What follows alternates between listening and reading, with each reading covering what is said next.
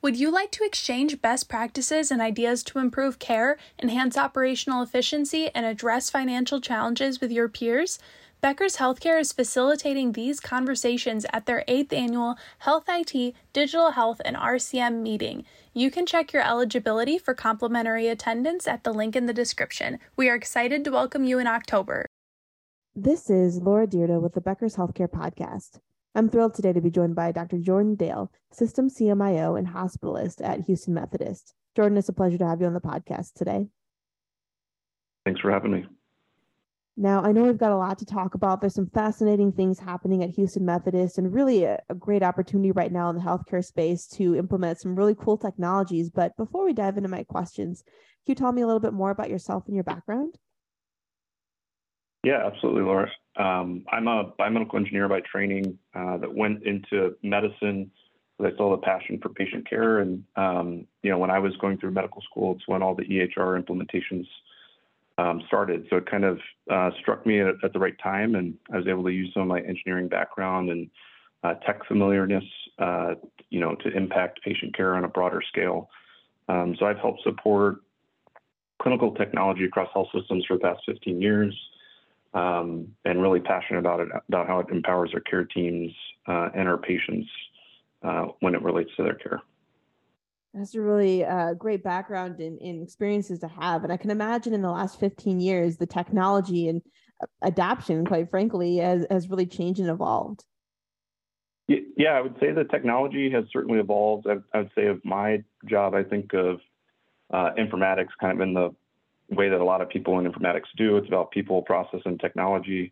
I'd say the technology piece has gotten a lot easier. The people and process is still an opportunity for us to, collaborate. And people, I think we still need to skill a lot of our clinicians around what clinical informatics is and how they can use informatics and value that and how they deliver patient care and work with IT and other stakeholders. And then there's still a lot of processes that are being transformed across healthcare, right? And some of those involve new or novel technology, but a lot of them are just applying the existing technology in novel ways, and something that we do a lot at Houston Methodist as well. Absolutely. That's great to hear. It makes a lot of sense. Now, what are some of the big opportunities that you're seeing, especially at that intersection of clinical care and technology? Could you tell me a little bit more about what you're doing at Houston Methodist and then the headwinds that you have your eye on too? Yeah, sure. I mean, some of the things that I think we learned through the pandemic and just how out of the nature and speed of transformation at that time that we were successful was really focused around virtualization. So, telehealth is part of that, but really virtualizing a lot of experiences using virtual nursing, using other virtual services that can really be called into physical spaces has really helped us in a lot of meaningful ways. And then centralizing some of those services or processes as well. And so on the virtual nursing end, we're very successful kind of building off of our virtual ICU platform that we grew during the pandemic and realizing the benefits of having somebody that was focused on a few tasks, was really skilled at those tasks, but was kind of in a central location where they could, do that task across a broader care area or domain. So our virtual nurses really focus on admission and discharge workflow that can be, kind of disruptive for a bedside nurse, when they're getting an admission, discharge, but also need to take care of their patients that are still, in the hospital. So we were able to offload that task to our virtual nursing team. And I think both on the nursing side and the patient side, the experience was wonderful. There's some hesitancy at the beginning because it was a change and, bedside nurses have been doing that task for forever, right? But it's really been eye-opening to us about how we can find a focused nurse on a focused task. We get some time benefits, so we've reduced some of those tasks that were taking 40 minutes because a nurse may be disrupted or not be focused on the task because they're getting asked other questions or across their other patients, down to 13 minutes. And so we can really deliver that focused and critical part in the care transition for a patient in a more high quality way with that technology. And that really wasn't any novel technology. I think we had a lot of that technology that we're using in other ways. We just thought of a different process and a transformation about how we're centralizing those services that's really been impactful. So we've looked at a lot of services across our care domains that we could virtualize and centralize. And the centralization, right, helps focus, like I mentioned, but also standardize some of that approach. And so, things like telesitting, could we virtualize, some pharmacy interventions across our hospitals, and, actively looking at ways that we could apply this in our ambulatory setting as well. Have started doing some work with centralizing refills and other kind of administrative tasks, right, that are difficult to really gain efficiency when you decentralize them, like they have been for so long. Got it. That makes a lot of sense. It is fascinating to see how some of the ways where, like you said, you can really apply the technologies to have more of a virtual nursing program or virtualized pharmacy that really create the time efficiencies and are effective. And I appreciate you touching on the culture element too, because I think, that aspect of making a change really is sometimes more challenging than bringing on the technology and getting it all work right, is just to assure that team members that it'll be great and even potentially have those time savings, or they'll like it better the new way. But it can certainly be scary, I'm sure, for some folks who are used to doing something one way for a really long time. Yeah, absolutely. And I think it's been, it took a lot of partnership and guidance from, various stakeholders, showcases with nursing and other, operational leaders to make them comfortable with that transformation. But like I said, now we've shown the benefit. It's a win-win scenario. And now kind of the sky's the limit, because we broke into that culture shift just with this one approach. And so it's helped us think about things that, moving forward. And one of the things that we're dedicated to at Houston Methodist is ambient intelligence across a lot of our care domains. So that's the other area where we might, or we are actively using things like computer vision within our inpatient rooms to track and monitor things that, again, were burdensome to our staff. So again, we had to really address concerns from a lot of different stakeholders, because I think when you're putting a camera in the room, that they're going to be, viewed at all times. But it's really, I focus and I use that term computer vision intentionally, because it really is that, right? It's looking and identifying a person or a patient. It doesn't actually show, full video or anything like that, so that we can use it in a way to track processes, to alarm patients that may be exiting beds or high risk for falling. And so that really gives us a different layer of intelligence that we otherwise wouldn't get unless we break through that kind of comfort barrier that some other clinical teams have. That's such a great point, and definitely, awesome that you've been able to do that and really work with the team to gain their trust and get some of the ball rolling on some of these things. Now, I know it's definitely a lot happening, a lot of new technologies, a lot of new capabilities coming through.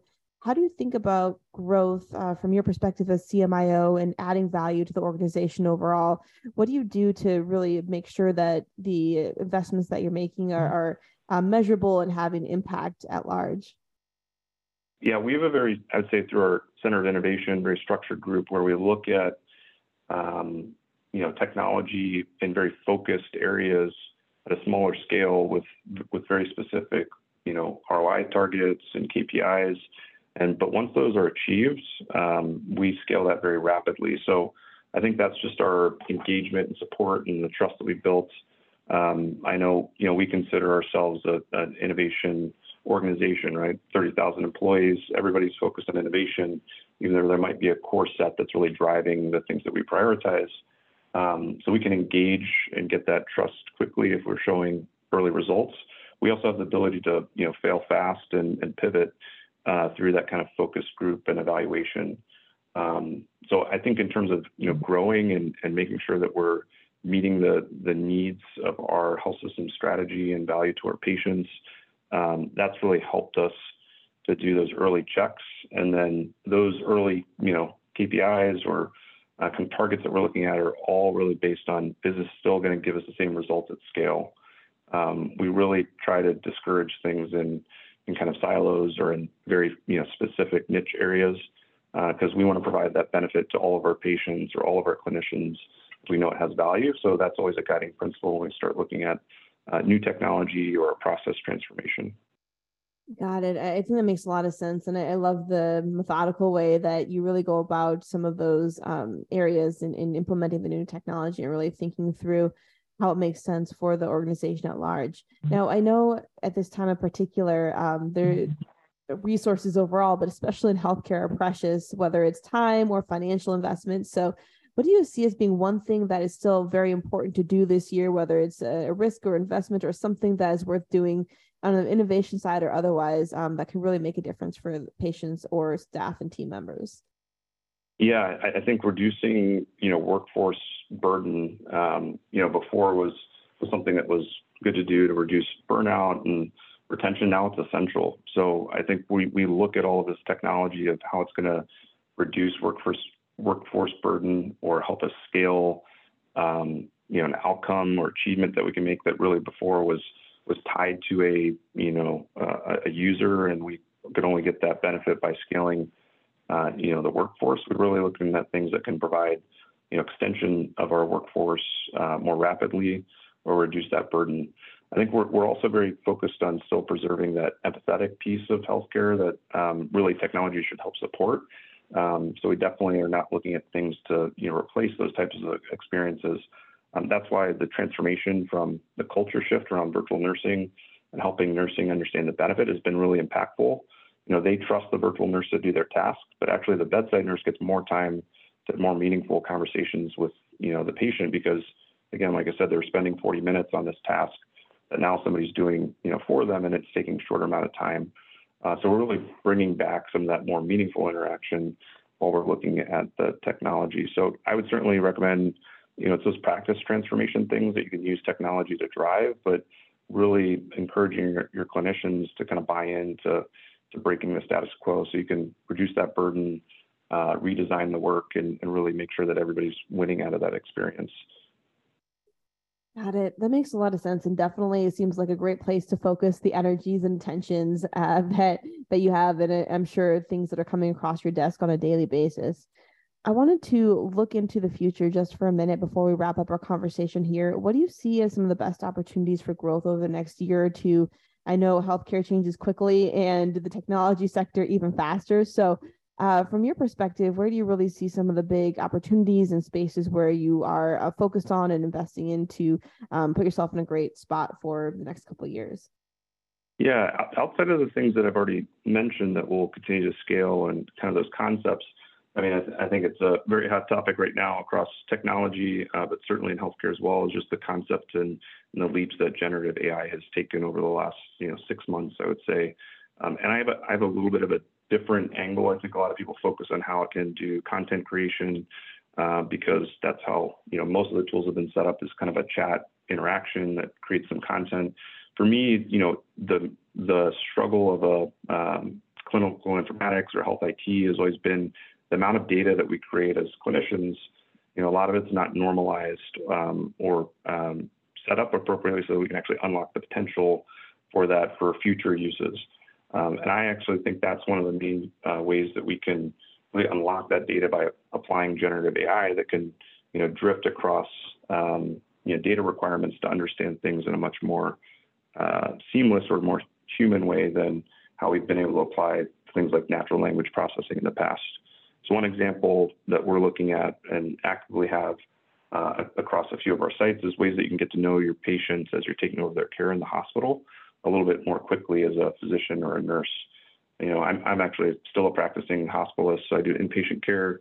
When I take over, 20 patients, give or take a few, it's a tedious job of reviewing a lot of notes and finding the critical, values. And if I miss something, it could impact how I deliver care, even if I was, trying to do my best. And so we've actually applied some generative AI technology that will help generate a patient summary for me to kind of tee up the key past medical history, current problems, current medications they're receiving, what consultants are following. And before, some of those data elements were really difficult to find because they were not discrete. And this technology allows us to leverage that. The other benefit of that is we can use things like that are summarized in the charts or encounters, and we can actually use large language models and translate that to different levels of comprehension across the healthcare experience. So you could translate that to a different clinical role. Let's say maybe one that's more pertinent to a physical therapist. You could translate that to a patient or their family members, reading comprehension or their preferred language very quickly. And, I think that's one of those examples where everybody wants to do that as a clinician and provide that experience, but we're not actually able to, do that, on the fly, as well as maybe some of these technologies could do for our patients. So I think it's a great way that we'll be able to better serve our patients with this technology, but also unlock some of that, massive amounts of data that in some areas has been locked away in our systems to really explain and get to know our patients and understand how we take care of them better. That's so fascinating to hear, and definitely seems like a world where healthcare is a lot more seamless and potentially better outcomes, and certainly something that is more enjoyable, although, it can still will have stressors, some stressors for sure, but definitely seems like there is a lot we can do in order to really improve that patient and caregiver experience. So that's awesome to hear. Absolutely. Well, Jordan, thank you so much for joining us on the podcast today. This has been a really fun conversation, and we're excited to have you join us as well at the Health IT, Digital Health, the Revenue Cycle event in October. I think it's going to be just a really fantastic time there at the meeting, and lots of these themes will come up into the sessions and the discussions with you as well. So looking forward to seeing you in person there. Looking forward to it. Thank you so much.